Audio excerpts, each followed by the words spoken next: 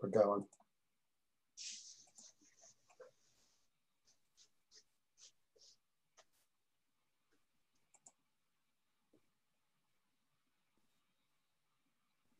Hey everybody, Dave Putz here from JKP Holdings. Welcome back. Nathan Turner over here, Canadian Note Guy over here, just joining you this Friday or Friday morning for that matter. Nate, how you been, man? How are things going? I'm good. I'm just thinking you actually probably got buried in snow this couple of days ago. Yeah, it's been a little hectic, I would say. It was expected about a dusting and maybe an inch.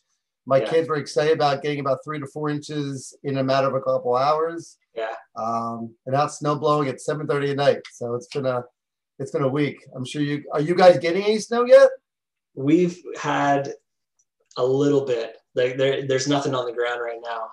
We totally missed that storm altogether. It skirted just south of us, so we didn't get to see any of it. Oh, I have to say I'm a little jealous. That's good to hear you guys. I wish. My kids are upset. There's no like missing school right now. They're like, snow day. They're still stuck at school. So I guess in that aspect, it's been pretty good.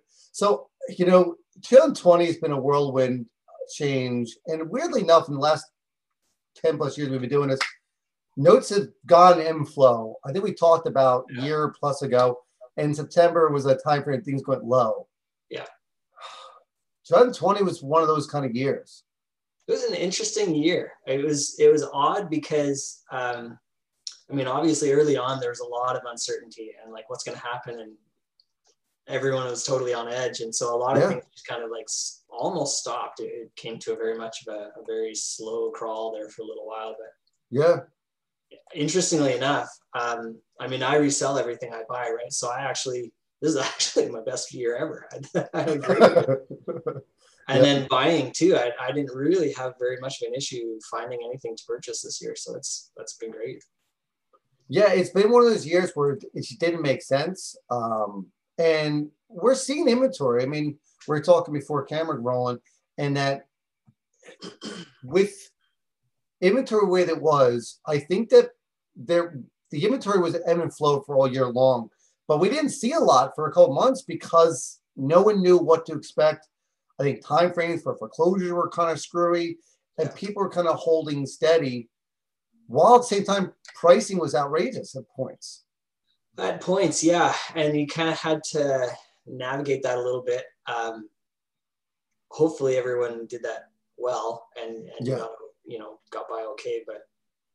But yeah, with timelines being screwed up again, kind of not as bad, obviously, as what it was back in 2010 and 11. Yeah, where delays were outrageous.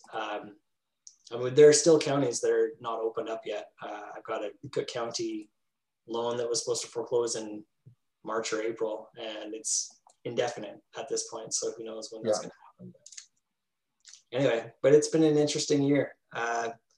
One of the surprising things to me was that with all we've heard on the news and everything else about people not being able to make payments and things, I think you and I talked about this, but I've talked with several other note people, and when we look at our own portfolios, we're not seeing a huge drop. Correct. Yeah. It's interesting. And so I'm not exactly sure what that means for the future. If we're going to see the tidal wave of non-performers come like everyone is kind of talking about. Yeah. That sounds right. But when you talk to people that are in the business, their default rate has not gone up significantly. So no, and we all expected it. We're all like, oh crap, we talk privately to groups, and it's like this is not good, guys. What are you gonna do? How are you gonna handle it? Mm-hmm. And one of our key things that we talked about is we don't want to get to a point where we have to foreclose on people. Right. We don't want to get into the REO and eviction situation, because as we both know, that's a whirlwind right now. Yeah. And it's nurse to say that. However, we found that most people continue to perform. Yeah. Was it helped by the government? Maybe, but I don't know. I never was able to put that together. Most of them, I think, 2 defaulted. I think we got like a 2 to 3% default rate, and that was it, which was shocking. Yeah, yeah, and it's hard to know, and I don't know that we're going to have the data on this for at least another couple of months. Yep. Because how much of that was government funding, help propping things up, and how much of that was just forbearances. But even forbearances, I didn't have a lot of those, and I don't think a lot of people had. Not a huge percentage. No, not the ones I've talked to. I think it's more the other side of it. When things went haywire, is when things went a little nuts for people's. So I think that with 2020, people just went on pause, but they were still paying their bills. And I agree with you. Government lifting them up was a huge part of all that. Mm-hmm. But I think that, I'm curious where the job loss was. Was it was it as bad as it was? Was it going on in different sectors that just didn't affect us? Yeah. And I think that, with 2020, as it laid out, what was broadcasted live and all the worries is different from what really happened in different aspects without getting political. And I think that just, you're right. We're not going to understand any of this for months down the line. Yeah. So it'll be interesting to see what the true fallout really is, because it's too early to tell. We've had government help all along the way, and I suspect that with the new government, we're going to see more of that coming along the lines. That's kind of their MO, and so that it's likely that we're going to see more of that propping up. But then the question is, how long can that last? You can't just keep paying people to do nothing forever. That doesn't work. Yeah, I know that I recently got sent a message. Somebody said they're putting out another stimulus plan possibly Monday. I heard about that. I didn't read the details of it, but what does that mean for us? And will they kick down the curb foreclosure for all the federally backed loans? And I don't know. That's a big question for us. It's hard to say that. It's hard to imagine that this won't have a tremendous effect, but so far we're not really seeing it. So don't know. So far we're just not seeing it. Yeah. And I don't know if, we're looking at a pool of non-performers now, and, the question is, do we jump on it with this whole vaccine coming through? And I don't know what that looks like. Mm-hmm. I'm not sure. Yeah, it sets up a weird 2021. Because there's so many unknowns. And I mean, it's interesting because even I think of a year ago before COVID hit, when we were at the IMN conference. Yeah. I mean, at every IMN conference, frankly, when they're doing the grand overview, and it's like, well, if the Fed does this, then this might happen. But if they do that, then this might happen. So it's always unknown. But this just takes it to a whole other level. Yeah. It's a mixture between COVID situation, the government changing, whatever aisle you fall on, and not knowing what they're going to do and then how they're going to handle this kind of stuff. So it's pretty interesting. And I'd love to see what other people's impression of 2020 was. So feel free to put a post up or a comment in the box. And, this is an open conversation. And it leads to, like you said, what's going to happen in 2021. And I like the fact that you want to talk about goal setting and achievable things, that we kind of hold accountability there. And with the unknowns, it makes it a little more difficult, but really kind of focuses you on what you should be doing every day. Absolutely. Part of it is interesting. We're all kind of waiting for another tidal wave, but at the same time, like we're saying, we're still seeing product, and a lot of it is recycled product, and a large percentage of that is still from 2008 fallout. Yeah. So it has not gone away. That it's not a problem. It's just disappeared. So with that, and then with uncertainty, surely we're in for another, correction, crash, whatever it might be. I expect we'll see more product coming online here in the next anywhere from 6 to 18 months. I don't know, but surely. Yeah. And I think that, when you said that old product has come back, I mean, Fannie Mae and Freddie weren't selling any of their stuff in 2010, 2013. They just started in the last couple of years selling stuff. So all that inventory is still not trickling down yet. Right. The big funds that are buying 100, 500 million from Fannie, they're still buying like crazy, and it's still old inventory. Yeah, exactly. So it's like that's slowly trickling down, and they didn't want to sell anything because they didn't want the whirlwind of selling it. So I think that I'm curious what the inventory will trickle down, because most of those big boys are selling now to other big boys that weren't around 10 years ago. So what inventory will trickle down through that filter that wasn't there when we began? That's a good point. They weren't there. There was no outlet 10 years ago. So now there most definitely is. And so now they've got somewhere to put it. And will they get rid of low level fruit kind of hanging out there? Will they get rid of high level stuff? Will they bulk off like they did before?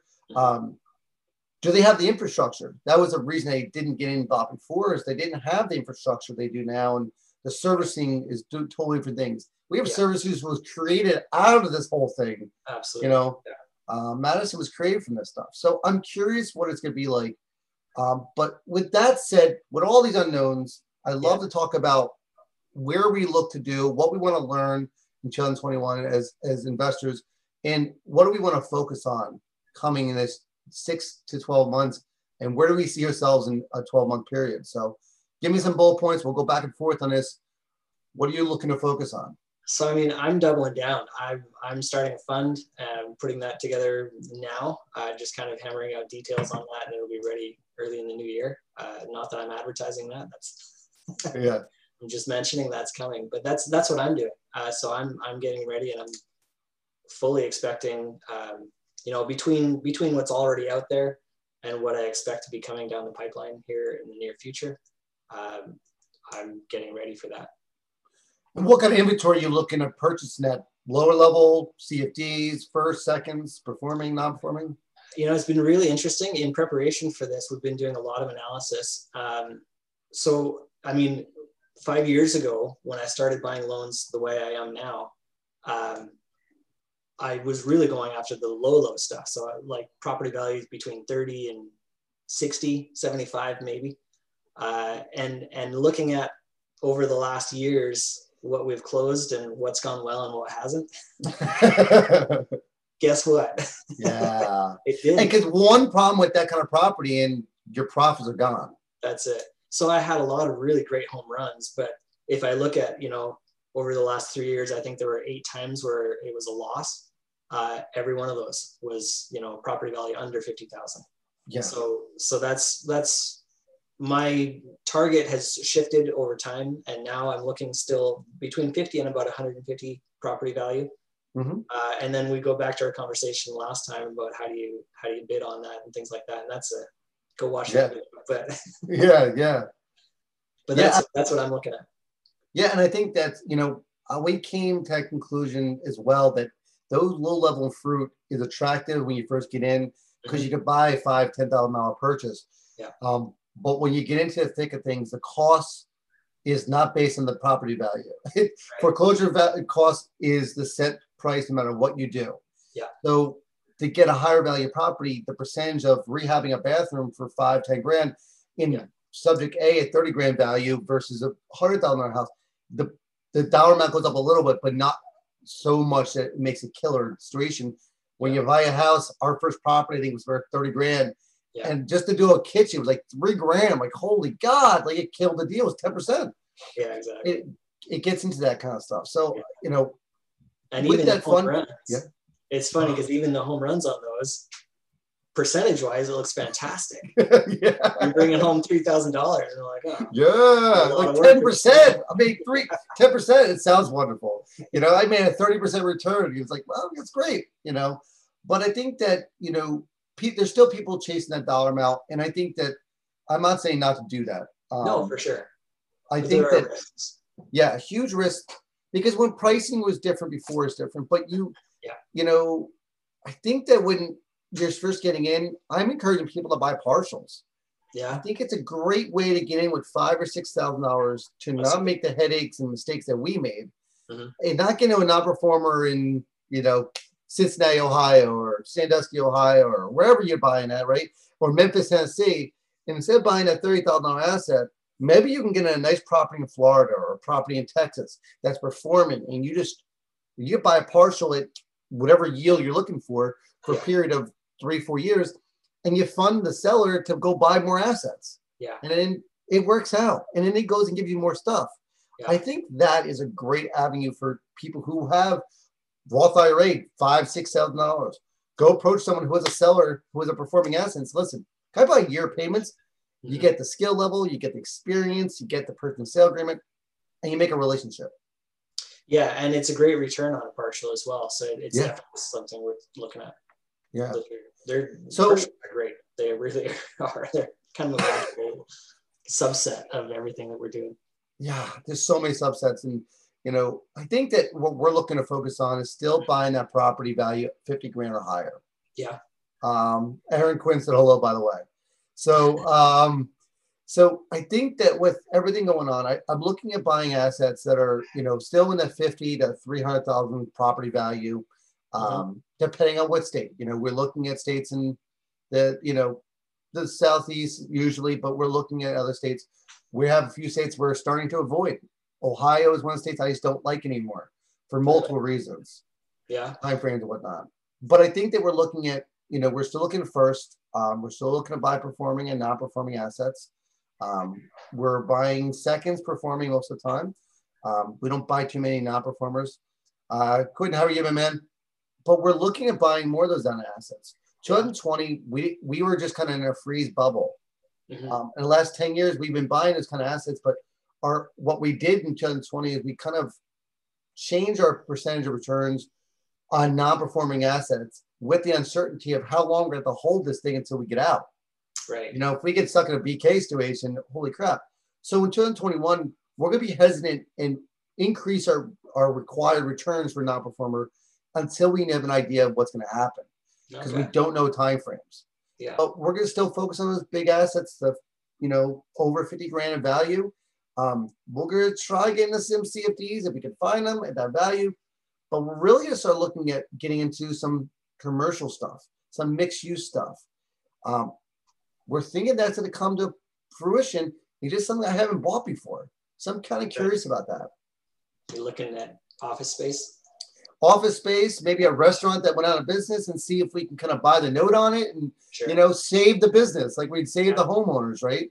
Yeah. And buy it for a good price, get it maybe performing, because we get this whole thing opened up and maybe some ideas, and work with people smarter than I am to figure out how to make that happen and understand how commercial notes are different from residential, and understand that piece. That's one of the learning experiences I'm hoping. If anyone's listening knows that some experience on that, I'd love to talk to you. Buying those kind of notes could make another angle on what we're looking to do. New learning experience as well. I don't see a lot of commercial. I don't know what your tape's been in the past. I don't either. I'd be interested in exploring it, but same. I don't see a lot, but I'm also not looking for it. So I wonder if I went looking for it, how easy or hard would it be to find? We have a few people like Massachusetts and whatnot that gives us like on-offs. And we have a few brokers that we've both know that have some great inventory that we go from there. Mm-hmm. Sean just asked a question, how to go from 0 to 100 notes in 2021. The biggest thing is get tapes, get inventory, and attend online webinars as well as conferences. You're going to find sellers that way, and investors who may want to get out right now, like, crap, I'm out of here. I have 20 assets. I want to just get rid of stuff. So Sean, if that's the kind of question you're looking at, like how to get into that next level, I would also caution though, if you're going from 0 to 100, that's a huge leap. Yeah. A huge leap. That's 0 to 1 is big. Right. That's eating the whole elephant all at once. That's a big jump. But if you can go 0 to 10, figure out how to manage those 10, and then go from 10 to 20. That's how I would advise going about that. Don't just go and buy 100 notes. You'll or the 10,000 that we know well of. So I think the big thing on that is systems, and I think what we want to do is keep pushing our systems, keep making them better. We're always improving our systems, and we looking at buying seller finance notes that kind of fallen off for whatever reason. Yeah. I think we're looking at doing 10 notes, guys, not 100. Yes. But just you mean go 100 miles an hour. So I think though with this situation is we're looking at buying seller finance notes and looking at county records, because that may be another angle. So Yeah. commercial notes is something we want to get into. We want to look into seller finance and really kind of dive down. Besides buying lists, I don't know if you've bought lists in the past. We have, I've never. and the one that stands out to me was we bought a note, and the note on one of the notes on the list that we liked a lot was released by the county government in 1985. Oh, wow. So maybe I had a bad situation, maybe I've experience, but I said, this is crazy. I bought it with our friend Liz, and I'm like, this is just nuts. And it just gave me a sour taste. So we want to find a different way of doing that. And as most people know, I like automation, but I'd love to find that seller finance situation that works out, and we can kind of go from county to county and year by year and kind of allocate which ones are. Yeah. A lot of people have asked about buying from banks. What's your knowledge, experience, what you've heard from people buying from banks? Have at her. my experience, here's what I'll tell you. So back in 2010, that was one of the things you heard about when I first was getting started. It's, oh yeah, you can buy directly from a bank. So I went in. I had a project to go in Columbus, Ohio. So we went in. In fact, not even in Columbus. We went. I don't remember the town, just a suburb, and it was just a little local bank. Yep. 3 branches in the whole state, that kind of thing. Just a small guy, because that's made sense to go to the smaller guys, and you're not going to buy from Bank of America, all that kind of thing. So went in and talked to him. Brick wall. I mean, I'm sure it's possible. I mean, obviously banks are selling to somebody, but not to me. Yeah. And I know there's some software out there to kind of track that kind of stuff to see where inventory is at. But I've heard a lot of people make this suggestion to try it out. I've heard very little success. A friend of ours, Adam, had a slam dunk in San Antonio a couple years ago. Yeah. And that went really crazy because the collateral was weird, the funding was weird. But I think that, this idea that banks sell, so we should contact them, don't always correlate. Because most time, I promise you, walk in your local bank, open a bank account, ask the person behind the desk how to get a hold of non-performing or special assets. They'll say, what are you talking about? Exactly. They have no idea. And you get that inventory. Usually I've seen a couple of tapes, and it's like warehouse and factory. So, the other thing is, if you're talking to a bank, they're not going to sell off 1 or 2 or even 10 notes. They want to sell off 100 or 300 or 500 at a time. Like, they're talking big dollars. So for the general, our level of mom and pop shops, even the guy with $5 million, honestly, you're going to have a hard time placing that with the bank. That's too small. Yeah, unless you have a great in, which are amazing if you have a great in. I think that for us, even the big funds that we know of, we talk to, they're not buying from banks. No. They're buying from each other, right? Merrill Lynch is buying from this fund, and they're buying from Freddie, or they're buying from, all these big things are kind of intertwined. It's weird how more that we get into this, the more we find it smaller and so tight. Yeah. But we're buying from other investors. I'll buy from you, you buy from me. And that's really how it goes, because sometimes the deal for you need to get out of a deal, sunsets for whatever reason, your investor wants to get paid off, or you've held it for a period of time, made a killing, you got it reperforming, and now you want to cash out. Right. And I think that happens more than we want to believe it does. Even at the big note exchanges, that's some investor selling to another investor. That's not a bank listing it. No, exactly. Right. I don't think buying from banks is impossible, but it's a lot of work. Yeah. Hard work, and your chances are not great. So not to say never try it, but. So by next year, where are you looking to be system-wise, inventory-wise, structure-wise? What's your crystal ball say? By next year, by the end of next year, currently I've got about 80 notes that I'm dealing with. My goal for when I kind of first started was like, oh, wouldn't it be cool to have 100 notes? And that I've kind of revised that a little bit, just because I started out with the little guys, and I'm like, 100 notes at $3,000 a pop profit. That's great, but what if I could do 50 notes, at $10,000 profit each? That makes more sense. Yep, less less work, more headaches. money. So that's kind of 100 notes is still on the still on my list of goals that I want to get, but it's a different level of asset than I used to buy. I'd like to have somewhere between 3 and 4 million deployed, in play. So I've got about 3 to 4 million funding 100 notes that are cycling through in one way or another. Yeah, I see myself in the same situation. Is one of the questions is what's the best way to collateralize when raising money? If you're talking about collateralizing a loan, you can definitely do that. There's not a lot of buyers that I've experienced. I know Dave Van Horn does some stuff with that. You probably hook up with Eddie Speed, but collateralizing a loan, a collateral paper is done. It absolutely is done, but just something we're not experienced in. Right. But raising money, doing it the way through a private equity, like we are doing it through personal funds, or doing what Nathan doing, raising a fund, is probably the best way to raise money. And what you're doing is basically saying you split profits and structure the way you want to structure it through. But then you can't advertise, depending on what kind of fund you're running, you can't advertise, you can't talk about it and whatnot. So that would be a good way to raise money that way, unless you can do other ways. Again, like we have private equity, so I'm not stuck on doing a fund where I'm raising capital. But I think for us, getting to a spot where we're buying loans on a regular basis is key for us. But we also, like you, I'm not looking to buy 1,000 loans next year. If it comes up, it comes up. My funding partners and we're more about buying the asset by buying numbers. I don't care if I buy one loan or if I buy 100. If I buy 100 and they don't work, then they don't work. Yeah.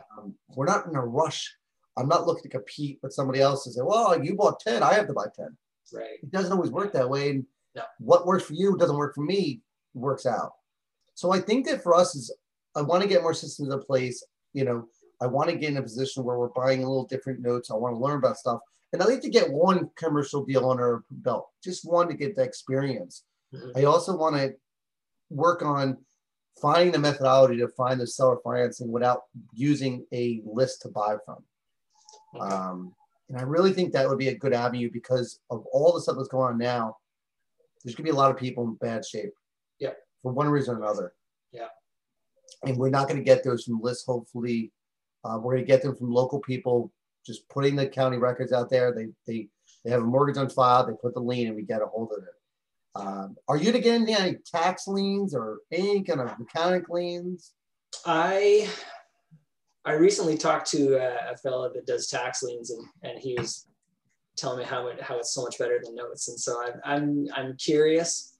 I'd like to look into it more, but so far I've had to redeem taxes on properties that I'm dealing with, but I've never purchased tax liens. But it's an interesting avenue. I'm not sure I fully understand it well enough to do anything about it, but it's interesting.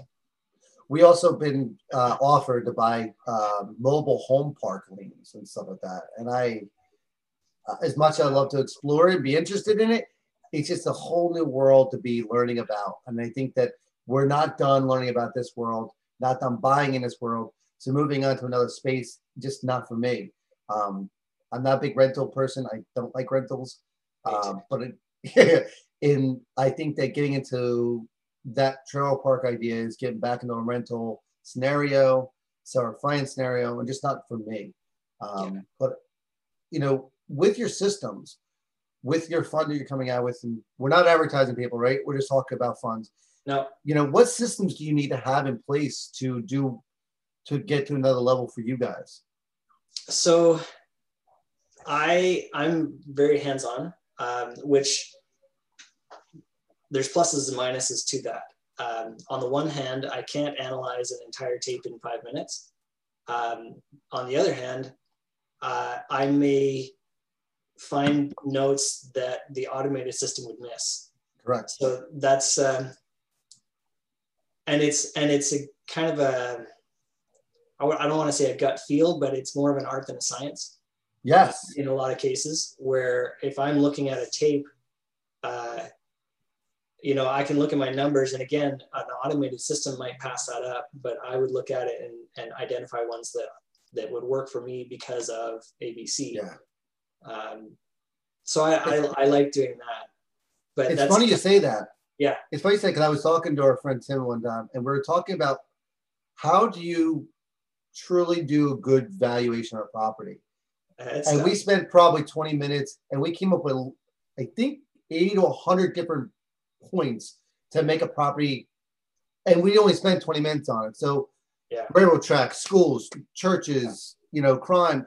There's so many things that go into play that you're right. The gut feeling really tells you more than actual just numbers. Yeah. Yeah. Right. And if you can get through that and get that return, it's great. And it's something you learn. It's something you kind of explain and talk about and say, hey, what do you think about this? And you miss something, or, we have different opinions. I've debated with people, is crime a real factor when you're buying a note? And to me, I don't agree it is, because people are still buying in crime areas. I agree with you on that. Right? It sucks. It is what it is, but people are still buying in areas so they can still sell the property. Yeah. You may not like living there. Bars in the window is something I don't want to do, but it's not about that. Yeah. So I agree with you. Organization does help that. I think that it's hard to teach somebody how to analyze a property value. It is. It's tough. It's tough.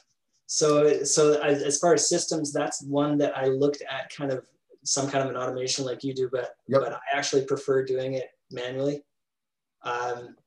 One of the biggest things that really kind of took me to another level was just like a tracking software. And I use Pipedrive, and I think it's fantastic. It helps me keep organized, and notes and phone calls and everything is just all in one place, and I can keep it all together.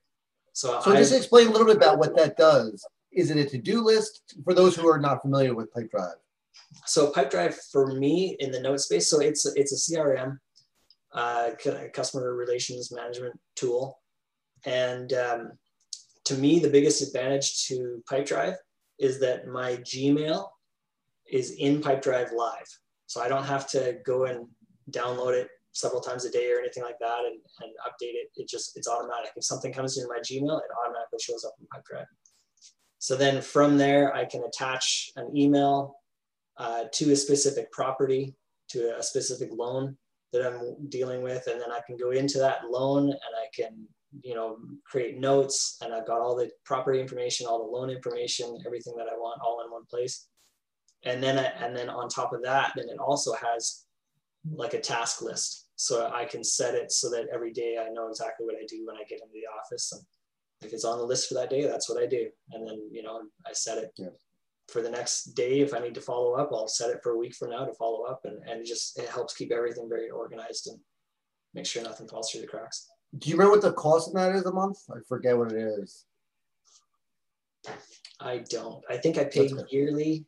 $100, $200 a year, something. Okay. I don't remember. That's all good. Not terribly expensive, but extremely useful. And those, I know that Sean mentioned going from 0 to 10 loans. Yeah. You don't know. Yeah. I hate to scare people off with that, but get your first loan and get a feel for it. Yes. If you buy a first loans performer, it's gonna be really easy. You're tracking your payments. There's no servicing notes. There's no to-dos. You're just checking it monthly and excited when that check comes in, and then get pissed off when you realize that your P&I is not your P&I coming in the bank account. Right. Your escrow hits or whatever. So I think that when we do stuff like that, having that system in place is, you don't know what systems you need until you do it. And what works for you works for someone else, doesn't work for someone else. But I do agree, learning the system is a good thing. Pipedrive is an option. We've used in Trello, we've used Google Sheets and whatnot. But there's no right way or wrong way. We use Trello for just for tracking deal situations.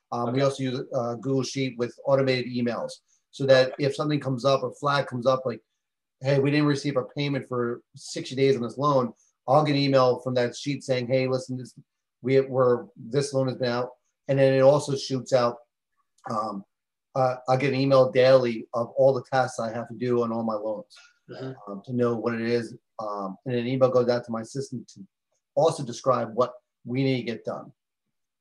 And like you say, it's what works for you. I know you're a big spreadsheet person, so that that worked really well for you. I actually transferred from spreadsheets over to Pipedrive because I Yeah. just, to me, it was getting way too complicated, way too, I had my color coding going on. And you know what? For 10 notes, that's fine. Yeah, absolutely. After about 50 notes or so, that gets cumbersome. Yes. And it gets confusing. So you have to switch over at some point. Yeah. And missing timelines and deadlines is huge in the space, right? Time is of the essence, especially for, if that 90 days delinquency happens, you're sending that paper as soon as possible to get that clock starting. Yeah. If you're in a situation where taxes are due, you need to make sure or forced place insurance is due, or if you're doing now the question is, do you do forced place insurance or not? These are the kind of things you don't even think about. Well, of course you do. Well, guess what? How many forced place insurance policies have I actually got funds from? Right. Different than I thought I would. Right. You're excited, you got insurance in place, something happens, you're like, I can prove it, it's perfect. And it's a no. For whatever crazy reason, it's a no. Sorry, insurance friends. Actually, I just got paid off on one. I haven't received the check yet, but they just notified me that I'm going to get the check on one. It was actually in Port Arthur. Okay. They got the hurricane twice this season. Yep. So that needed it. So I paid for the insurance. Yeah, so that worked. And it's honestly, it wasn't as high as I was hoping as I was going to get, but the house wasn't destroyed either. So yeah, it will be okay. But anyway. Yeah. So I'm glad we talked about 2021, our goals and stuff like that. Yeah. I think our numbers are going to be dependent on what happens, but I'd love to pick up another 20, 25 more assets in 2021. If the numbers work out, we'll go to 50 to 100 without a problem. We are looking to buy more pools than we did in the past. We bought pools in 2020. We bought pools in 2019. But in the last 6 months, we're buying onesie twosies again, just because the inventory has been kind of weird for us. Yeah. We're kind of dialed in. Yeah, definitely looking at pools. I'm optimistic that it'll be a poor economy going ahead. This is true.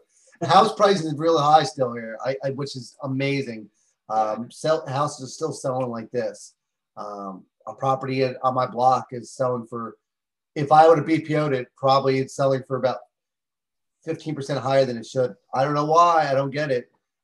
It's just what's available. Well, and refinance rates are still record low. So that's actually been a really cool thing in the last year and a half or so.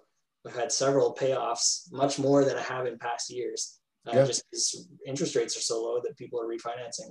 I encourage that. Yeah, and if anyone here has a mortgage, we're actually doing it right now. And I'm like, holy crap, I'm saving on money and whatnot. It's amazing. We thought our rates were low beforehand. We're dropping down again to refinance out and continue. And my mortgage guy's like, hey, let me explain more amortization schedule to you. I'm like, don't bother. I'm okay. I got this. Yeah. So, but I think that going from, getting your first loan and all that stuff, this is a great opportunity to just sit down with people who aren't doing as much as they did in 2019 and work with them. There's different avenues you can help out and mentor and broker and whatnot, and just getting out there. There is a lot of inventory that's circling around. Personally, get on a phone call with if you're buying your first loan or whatever, get on a phone call with a couple sellers and just pick the brain. Hey, listen, what can I do to get an asset off your plate? What asset are you most looking to sell off? Don't ask the question why, because you question yourself if the truth answer is coming out or not. Right. But just dot your I's, cross your T's, talk to your attorney and get things done like Aaron Quinn was listening in on. But, I think that 2021 can be a really good year. Just be open-minded and look around. Yeah, there are so many opportunities on the horizon. So just be aware, keep your head up. Yeah. Watch. Well, guys, we're going to take off next week. Christmas is happening, and my wife would kill me if we did one of these things during the day for her. And I think we're going to reconvene either the following week during the week or the following week after that. I hope these are pretty helpful for you. Nathan, I appreciate, man, jumping in with you. I think the first time we actually met, we had been on a plane flight home. It's been great. Yes. Chatting with you and spend time with me, man. But let's reconvene next week. the following week, and we'll see what's going on. Yeah, you bet. Thanks, guys. All right. Take care.